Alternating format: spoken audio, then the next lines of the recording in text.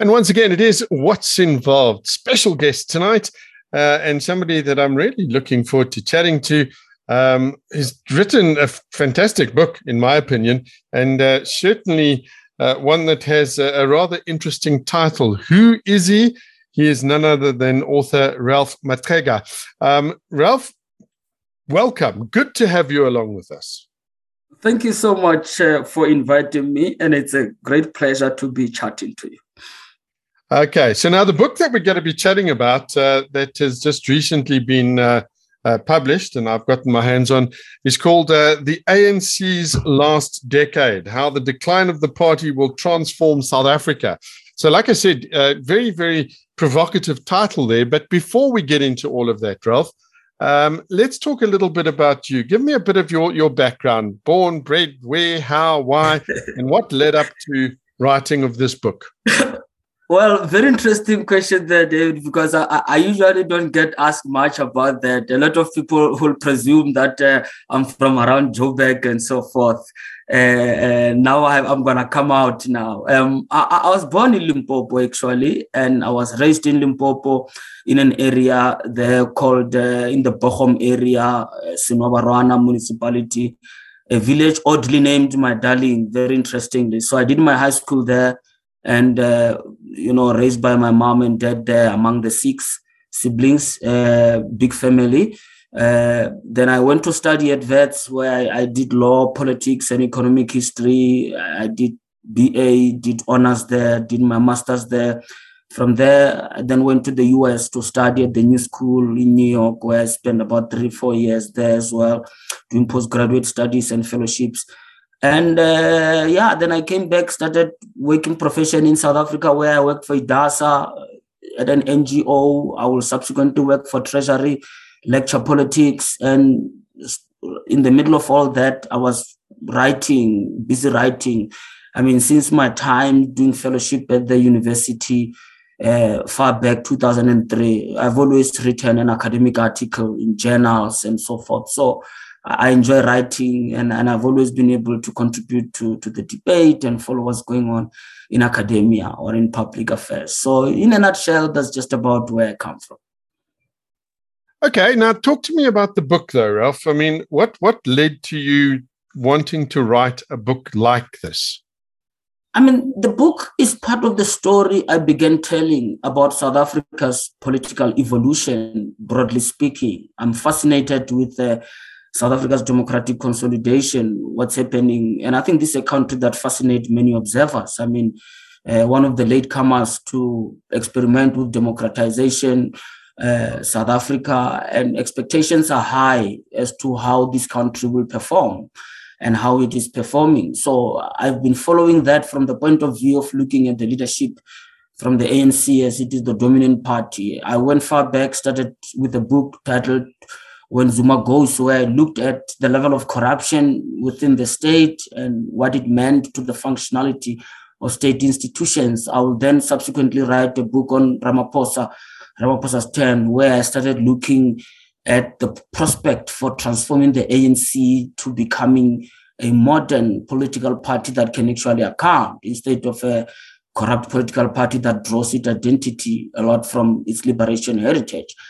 And after then, I wrote this book that you and I are talking about, The ANC's Last Decade, where I began to postulate on how South Africa will look like with a weakened and severely weakened ANC. And I then proposed that this is the decade that the ANC will most likely lose power. I don't think they will go through 2 more national elections without losing power, unless otherwise a big miracle happens in terms of rebasing the ANC, in terms of rethinking about the identity of the ANC, reforming the ANC.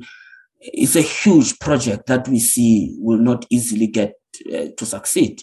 So the ANC is facing this decline. But it's not just about the ANC declining, David. It's about how it will spread itself across various areas of power, across different spheres of government, and how it will relate to government. I'm speaking about other issues there on how I map this ANC and the dispersing of power in South Africa. Okay, now this is fascinating, and as you said, for a lot of observers, South Africa is a very fascinating country to look at politically, but we're living in it. Okay. And if I look back to the past, there was this liberation movement. Eventually they won. We had Nelson Mandela, who was just the most amazing person as the figurehead. And in 1994, we all went to vote together and we thought, this is it, the Rainbow Nation. And if I have a look at our Constitution, for example, at our Bill of Rights, we've got probably one of the best constitutions. Certainly the Bill of Rights speaks to very, very important things. And yet somewhere along the line, we seem to have gotten lost. Talk to me a little bit about that, because I know you break up this book into some very, very interesting chapters as well. And the one is the fatal flaw in the giant's DNA. So talk to me about this whole thing, because we were all so positive, and now nobody really is. We all kind of going, okay, so the ANC aren't brilliant, but what are our options? I mean, David, it's a complex question you are raising. Where I talk about the DNA of the ANC, the fatal flaw in the DNA of the ANC, where I draw on its character as a liberation fighter, it's not just for historical purposes only, but it's most importantly also to identify and try to begin to think about how the ANC will relate to institutions of democracy, particularly liberal democracy. I'm quite clear, David, that I'm focusing on liberal democracy, constitutional democracy. So liberation parties find it very difficult. There is a certain pattern of accountability and a certain way of relating to institutions that is required in a liberal democracy that liberation party seems to have a deficit thereof when it comes to disposing of such culture. And this is why when we look at South Africa's constitution, the provisions are quite well. We look at the constitution, the ANC was part of the drafting of the constitution, but the political culture and some of the liberation paraphernalia that is left within the ANC, dominating its way of making decisions, at times do not go well with the principle of the constitution. And the ANC tend to flaunt a lot of majoritarianism when it comes to policy without making effort to stick to rationality and try to show that policies are rational and justifiable, even if they may be shared upon or agreed upon by the majority. That's not sufficient on its own. They still have to be rational in line with the constitutional provision. So the demands of a constitutional system or a constitutional order, I think the ANC find it difficult to live up to that. And it's got a lot to do with the liberation heritage. And that is why you find this gap between what is envisaged in the constitution and what is actually happening on the ground. Okay, because, in my mind, what happened, and I used to say this quite often, is, what we did is when the ANC came to power, there was just a lot of stuff. They were left carrying a lot of baggage, and it seems to me that it turned out that we literally just changed one bunch of sort of a corrupt institution to another one. The name just changed, but the practices essentially, to me, still continued. And why do you think, though, that people continually and have continued to vote for the ANC despite this unhappiness, despite people going, but it's not working for us? Why have we continued to vote for them? It's very frustrating there, David. I can even sense the frustration in your voice as you're framing this question. I'm equally frustrated as you are about this. And I think it talks to political culture of South Africa. I think we still have a lot of work to do as political scientists in helping people understand the political culture so that we know what we need to shift from and to shift to what. One of the things I try to identify in the book about the political culture is the culture of a single place, center of power, if you like. I'm going back to even South Africa under the British Crown, South Africa under Union, South Africa under as a republic, and controversially even so, South Africa in a post-democratic dispensation. One of the essential characteristics that runs across all these different political orders for the last 100 years is that there has always been a single center of power. Provinces and everything, they were subjugated to the central government, and it has always been that. And the central government has always been dominated by a single political party, the National Party, for many years. And in the post-apartheid, the ANC came and occupied that single center of power. Even when the ANC is failing in delivering in a democratic dispensation whereby it ought to be judged through electoral evaluation critically, you still find a sense whereby it is also being held above politics. It is almost the center of power. For example, I want to vote for the ANC to be out, but what will happen? Because they will no longer be the center of power. I don't see the opposition as an alternative constituting that new center of power. But because I need the center of power, I will vote for the ANC. We are used to that politics centered around a single center of power. And the reality, as I'm observing and I'm pointing out, trying to point out in the book throughout, is that our institutional evolution and our democratic culture as well, there is a contradiction, because the way in which things are going, the center of power is no longer holding. The ANC is no longer being able to retain that hegemony and constitute that center of power. Power is dispersing. What do we do? Power is dispersing to regions. What do we do? Do we establish a new center of power without the ANC? Or do we learn to function in a system of multiple centers of power, which I think is the most practical? Wow, there's just so much to talk about and so much to unpack. This is What's Involved. My special guest is Ralph Matega, who is the author of The ANC's Last Decade, How the Decline of the Party Will Transform South Africa. Just the title says to me that there is hope, and let's dig into that a little bit when we come back. This is What's Involved. And we're back with my special guest, Ralph Matega. We're talking about his latest book, The ANC's Last Decade, How the Decline of the Party Will Transform South Africa. So, Ralph, we've been through some fairly trying times. I mean, we've had the Zuma debacle, which continues up until now, when President Ramaphosa then sort of won the prize there and became president. Everybody breathed a collective sigh of relief and thought, okay, as of tomorrow, everything changes. It's not like that, though, is it? It's not like that. And this is what I began emphasizing when I wrote the book, When Zuma Goes, to say that corruption has infested our institutions. You see, I'll tell you, David, I've had the privilege of traveling a lot as a student in my 20s. I remember at some point spending a lot of time in Ethiopia as a researcher. I've been funded to do research in Nigeria, in the Niger Delta, where I spent a month there back in 2003. I mean, the time I spent in Nigeria had actually made me aware back in 2003 what happens when corruption becomes a norm, when corruption begins to compete with institutions to a point where it actually overwhelms institutions, where there is no longer a wider recourse against corruption. We're nearly there. One of the reasons why we're undertaking an inquiry into state capture, which is the most wide inquiry into corruption I've ever heard of in the world recently. This is a wider inquiry questioning the genus of political decision-making and how that extends to the dispensing of patronage in our system. Why we are having this is because of the extent of infiltration of corruption, how it infiltrated our institutions. So this is why someone like Zuma leaving is not going to be the solution. Someone like Ramaphosa surviving is not going to be the solution.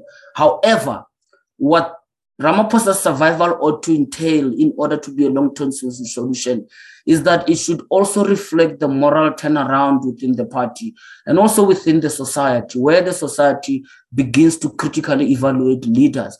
You can have the most effective anti-corruption, but if the leadership processing pipeline allows for corrupt leaders or questionable leaders to come through, you just have to build more jails. You know, I've been trying, and since getting your book as well, because I think about this a lot. I would suppose I would describe myself as a passionate South African. I love this country. I love the people of this country. I love living here.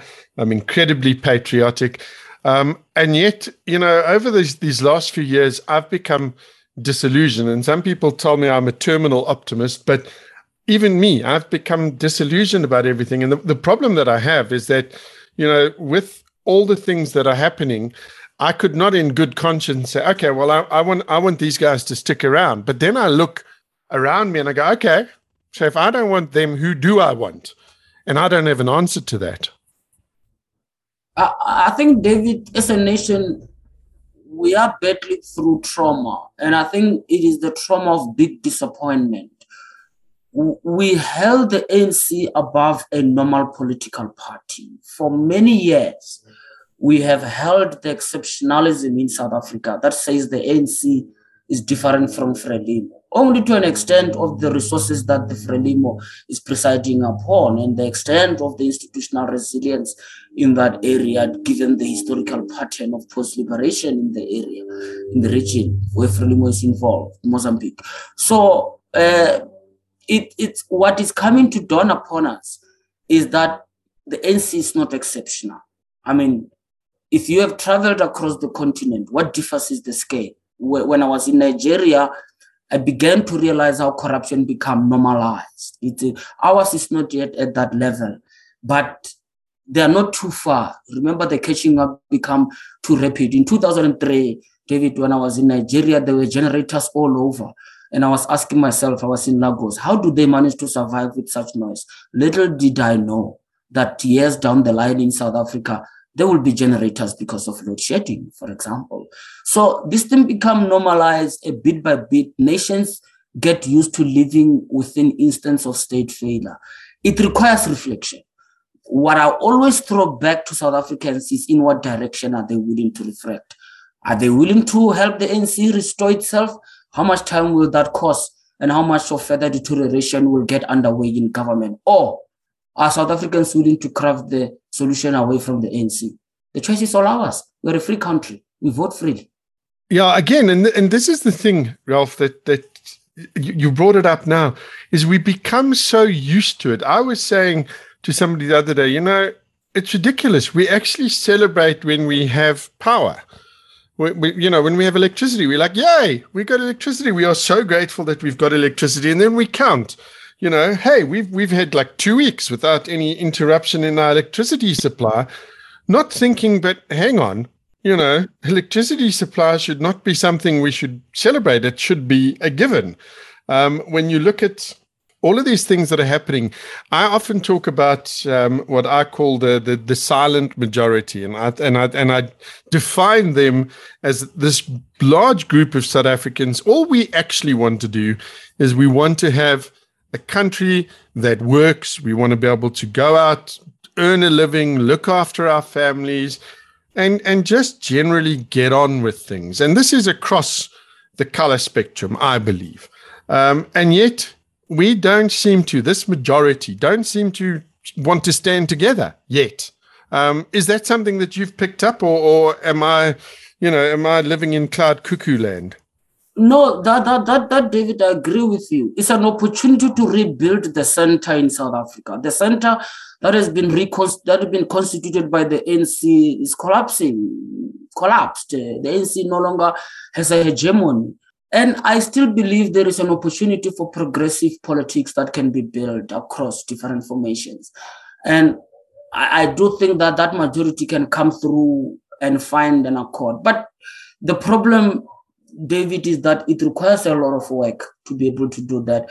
It requires more than just the common despise of the ANC. It requires a greater sense of the agency beyond the ANC. For example, you bring people together who are both angry at the ANC.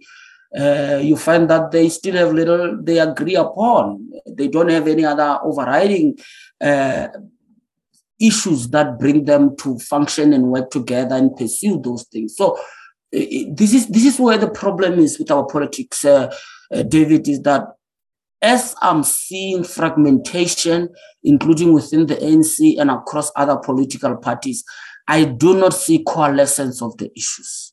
I mean, communities can stand, ratepayers can refuse to pay rates and say, we're organizing ourselves, but that does not constitute a better institutional development It is actually a symptom of institutional failure, where the political institutions are failing, where the political order is not well aligned to resolve problems in society and find common solution. That ability to find common solution is a problem I think we're facing. Well, we're going to get into that a little more in just a bit. This is What's Involved. This is an incredible book, and you guys need to get out and read it, okay? Because it just has such amazing insights. My special guest, Ralph Matega, and we're talking about the book, The ANC's Last Decade. When we come back, we'll chat some more about it. And we're back with Ralph Matega, author of The ANC's Last Decade, a couple of other books as well, but this is the one we're focusing on now. Ralph, one of the things that to me is still a challenge in our country is there's still so much fear, and it's fear across the spectrum. It's fear of, of our past. It's fear of sort of broaching those kind of subjects. It's fear of what happens if we do stand up. What happens if we go, okay, Mr. ANC, you're not working, so we'd like somebody else, but we don't have anybody else. So to me, two of the greatest problems that we need to address is this fear that we have still, and we need to be able to communicate more. That's why I love being able to talk to people like yourselves, because it's an opportunity to get some more info out there, to broaden the debate. What are your thoughts there? I don't think that fear is quite a great concern, and it is the psyche of fear, because we have never in a democratic dispensation lived through a weaker ANC, which is struggling to reconstitute the center or itself at that center. So the fear is the fear of what we don't know. I mean, I talk to a lot of people in the financial sector, financial institutions, the banks and the insurance companies. And in most cases, one of the words that often comes out is uncertainty about the policy environment in South Africa and about the politics. And this uncertainty, if you look at it, the more the ANC loses the grip of power, the more uncertain South Africa becomes. It shows how certainty is reliant on South Africa. But what has that certainty brought about us, David, if we take a critical look? I mean, what have we achieved under a single dominant party system? Did we achieve transformation of the economy? No. Did we achieve transformation of the education system and massive education of the young people? No. So if you look at it from the factual point of view, you take a closer look, you realize that it's all about the discomfort of not being in the center that we actually fear. But when it comes to the gains of having that center politics dominating, it has not brought us so much. It has not brought us much. And I believe we can actually experiment to see what happens if the mandate is dispersed across political parties and power is dispersed across the society. Can we find a way to build coalescence in a way that our institutions function? What if we have power dispersed across the courts, across the NGOs, across political parties? Can it come back and function in the line with the Constitution to ensure progress in our society? Why don't we experiment with that? See, that's a very, very valid point. But now, when you're talking about this, because initially in the beginning of, from 94 on to, let's say, around about 2000, there was a lot of there was still a lot of anger. There was a lot of finger pointing at apartheid. But subsequent to that, we've now gone into this generation of what is referred to as the born frees. This worries me in terms of where we are politically at the moment, is where do our young people sit? Because our young people are the ones that are ultimately going to inherit this country. Where are they, and how come specifically in terms of the ANC at the moment, I don't hear many young voices there? Increasingly, David, young people are increasingly looking to me as that forgotten generation, because we have no plan to involve them. Our politics is still very conservative, in my view. There is no distinct voice of young people. They are fully integrated into politics, mainstream politics, which is dominated by conservatives as well. This is one of the reasons why, if you look at a party that calls itself representing young people, if you put them behind a curtain and you say to them they must continue speaking, you'll feel you're listening to a party in 1964, because the solution and interventions are showing that we are still at that historical politics. I mean, for example, the land has been dispossessed in South Africa through violence, and it has been dispossessed to the economic detriment of many. But when you listen to the narrative around land restitution now, sometimes you hear young people speaking about it, you get a sense that there isn't innovation in the solution. It's almost like you are just turning upside down what was done in the past, and you are now selling it as a solution to the present. I mean, you are not even taking into consideration that you live in a different political order whereby everyone else enjoyed the same right, irrespective of the historical path that the country went through. You just cannot emphasize on taking the land while it punishes a particular group simply because they find themselves on the wrong side of history in the past. You cannot just do that. So that lack of innovation in our solution is showing how our politics is held to the mainstream. And David, I mean, I travel around. The mainstream politics is having problems. In Washington, there is a need to try to reinvent mainstream politics. Identity politics continue to challenge mainstream politics. Women are marching on the street because mainstream politics is failing to provide them safety. People of color are saying we don't feel fully represented. We are forming parties that distinctly represent us, for that matter. So you have a problem of the mainstream politics that is not functioning, and the youth is not finding a voice in all of this. It's creating distortion for the future. So, Ralph, it's doom and gloom at the moment. And really, I mean, we are sitting in some dark times. Just recently, all of the unrest we had and the amount of damage that was caused. And, we heard that it was all, a planned thing, and this and that and the next thing. And we had all of these theories. And then it kind of went away, and South Africans just continued with their lives, and we're like, okay, well, that's done. We did come together. There's a spark of hope there, because we did then come together as South Africans and stand together and say, okay, hang on now, this is not good for us. But then we just went back to the same old, same old. Is there hope for us, Ralph? There is no hope for this current politics as it is configured. Too much fragmentation, and political parties are not making efforts to find each other. There is too much radicalism. Political elites are dominating politics largely for the sake of power exchange as power brokers, and it is not to the benefit of the broader public interest. That is why even the broader public interest cannot induce the most basic cooperation among political parties. You're seeing coalition collapsing in municipalities that are already struggling, showing that the lack of service delivery and the peril that the municipalities and the people find themselves in is not enough to sufficient coalescence and cooperation among political parties. That tells you the politics that is not well grounded. It's doom and gloom, but I don't think it's all bad. It actually says that there could be other ways to rally action in South Africa. And I don't mean it in the naive way of saying, let's go form an action movement that is not a political party nor anything, but it's just a movement. What I'm trying to say is that South Africa's politics is evolving, and fragmentation and the dispersion of the political mandate is uncomfortable, looks like doom and gloom. But it does not mean that there are no opportunity for other players to come in and reconstitute political identities and political project along what is progressive and functional for the society. Where do we start, though? I mean, do we have?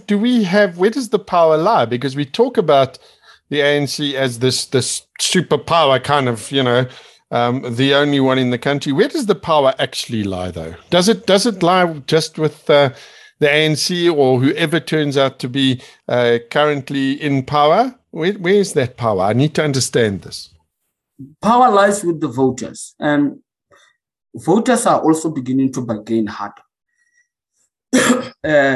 Voters will not just vote for the sake of punishing. They need to understand if an alternative is possible, because you go to the elections with maybe slightly different calculations than what people tend to think. You don't go there from the completely rational point of view of saying, if I vote for this one, it will take a vote from this, and then it will result in a cancer looking like this.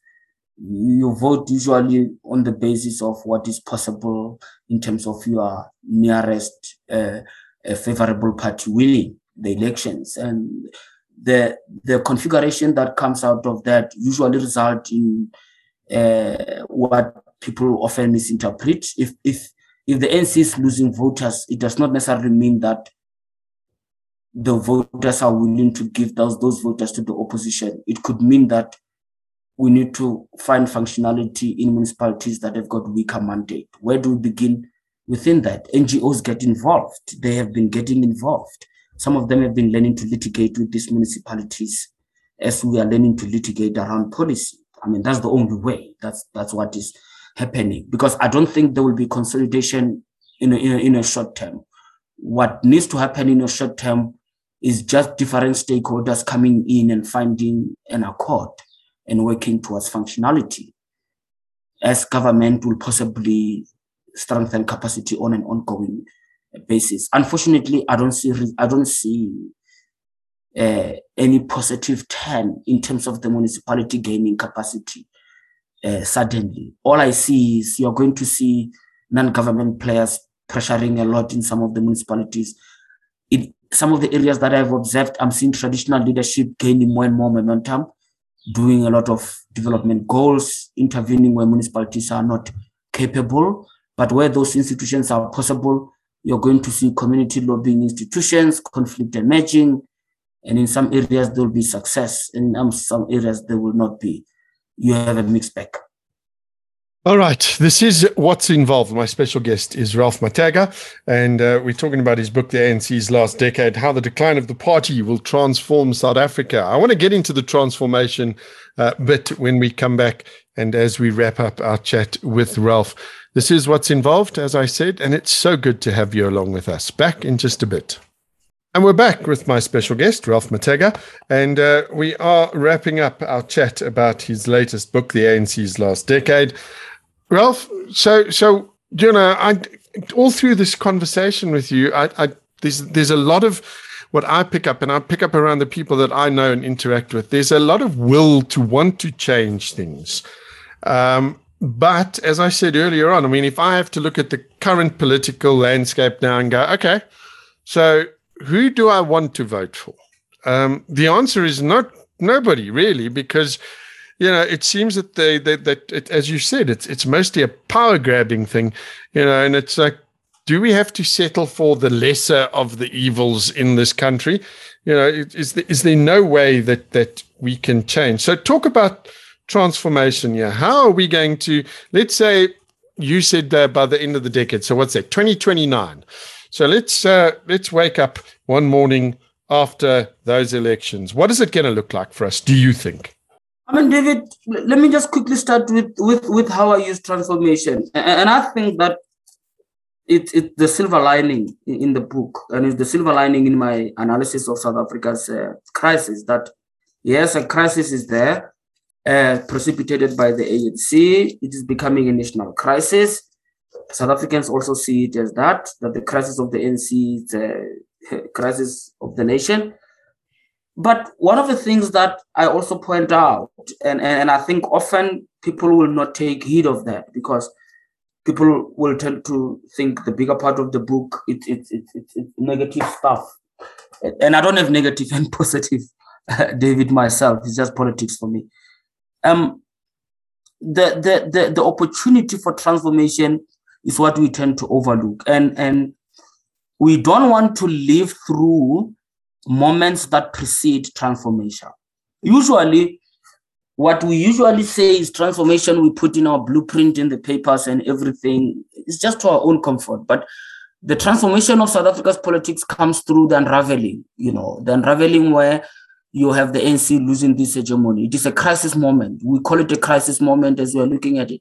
But it leads to transformation because it can allow new players to come and begin to say, these are the issues that South Africa can actually push through upon. And that transformation comes through the collapse of the center and the emergence of multiple center, and how it brings about a new regime when it comes to the exchange of power in influencing key decisions in our society. That is the key transformation I'm talking about, which can never happen in a single dominant party system.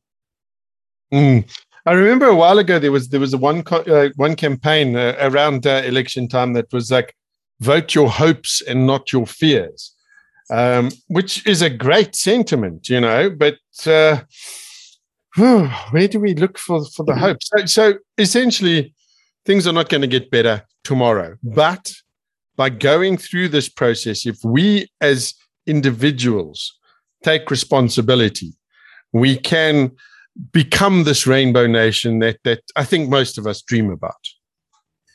It indeed. And one of the advantages that South Africa has as it traverses this storm of democratic consolidation is that there is still some level of institutional resilience. In some countries, when these questions are being raised, it's when other institutions have already caved in, institutions such as the judiciary. But in South Africa, there is still some level of judicial resilience. I mean, you can look at South Africa and you can think that it's all doom and gloom, nothing great is happening. But the reality is that very few countries can mention jailing the former president. No, not many countries can achieve that as part of an indication that no one is above the law. The anti-corruption maneuvers that have gotten underway recently have seen changes in government. We have the State Capture Commission underway. Other countries cannot even get to that point. They just improvise and move along. So South Africa is one of those countries where you get a sense that nothing happens, but a lot happens. But when we take a closer look, you end up with the net result that says there is gradual shift in terms of the country moving in the right direction. This shift is coming through crisis. The shift is inaugurating, bringing forth uncertainties that we don't know, but the nation is just holding, and it's holding. Yeah. Okay. Well, Ralph, as we wrap it up now, what's next for you, Ralph? Where are you going from here? Because this is a book that I don't know, even 10 years ago would have not been allowed to be published, I don't think. But it would take great bravery to publish a book like that and go, hands up, guys, listen, things are not working. We need to look at this. Where are you going next? What is your journey? My journey is to follow South Africa's evolution, democratic consolidation. South Africa offers a very interesting, untainted case study regarding opportunities for democratic consolidation, liberal democracy, constitutional democracy, especially in countries that have got liberation history. And there are various institutions that are playing a role. It's not just political institutions that are playing a role when it comes to this democratic consolidation. I mean, one of the examples I mentioned in the book is how ordinary people in South Africa have achieved a lot. I mean, the electoral reform that came through the court's decision that independent candidate can stand for national and provincial elections, that means to be in parliament and the NCOP, it's a huge achievement. And it was not achieved because someone sat down there and planned a political project within the NC or the DA. Actually, it was achieved because 2 or 3 people within a small NGO decided to approach the court. And I know them personally, and I've had personal discussions with them around this thing. So those are things that give me hope. Those are the stories I want to tell. The stories where I'm saying that South Africa's progress does not only depend on politics. Of course, it will do well if the politics was well placed. But with politics that is not well placed, fraught with corruption, the ANC failing, a great deal of progress in this society has been made when it comes to electoral reform, when it comes to the health policy.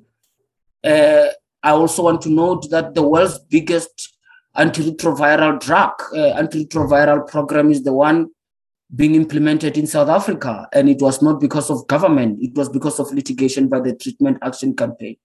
All I'm saying is that there is a lot of stories to tell in understanding consolidation in South Africa, and I want to continue telling that story. Wonderful stuff. Well, we wish you all the best with that, Ralph. And this particular show is always open to you if you feel that you have something that people need to hear. I'd love to chat to you again. But thank you for your time, and we do wish you all the best going forward. I look forward to the next book as well. Thank you so much, David. It's been a great pleasure talking to you, and a pleasure being in connection with your listeners. Wonderful stuff. There we go. Wraps it up for this edition of What's Involved. My special guest there, Ralph Mateka, the ANC's last decade, how the decline of the party will transform South Africa. And I'm all about transformation. Go out, get the book, do yourself a favor. It's well worth the read. Until next time, to each and every one of you, take care, look after yourselves, and thank you for listening.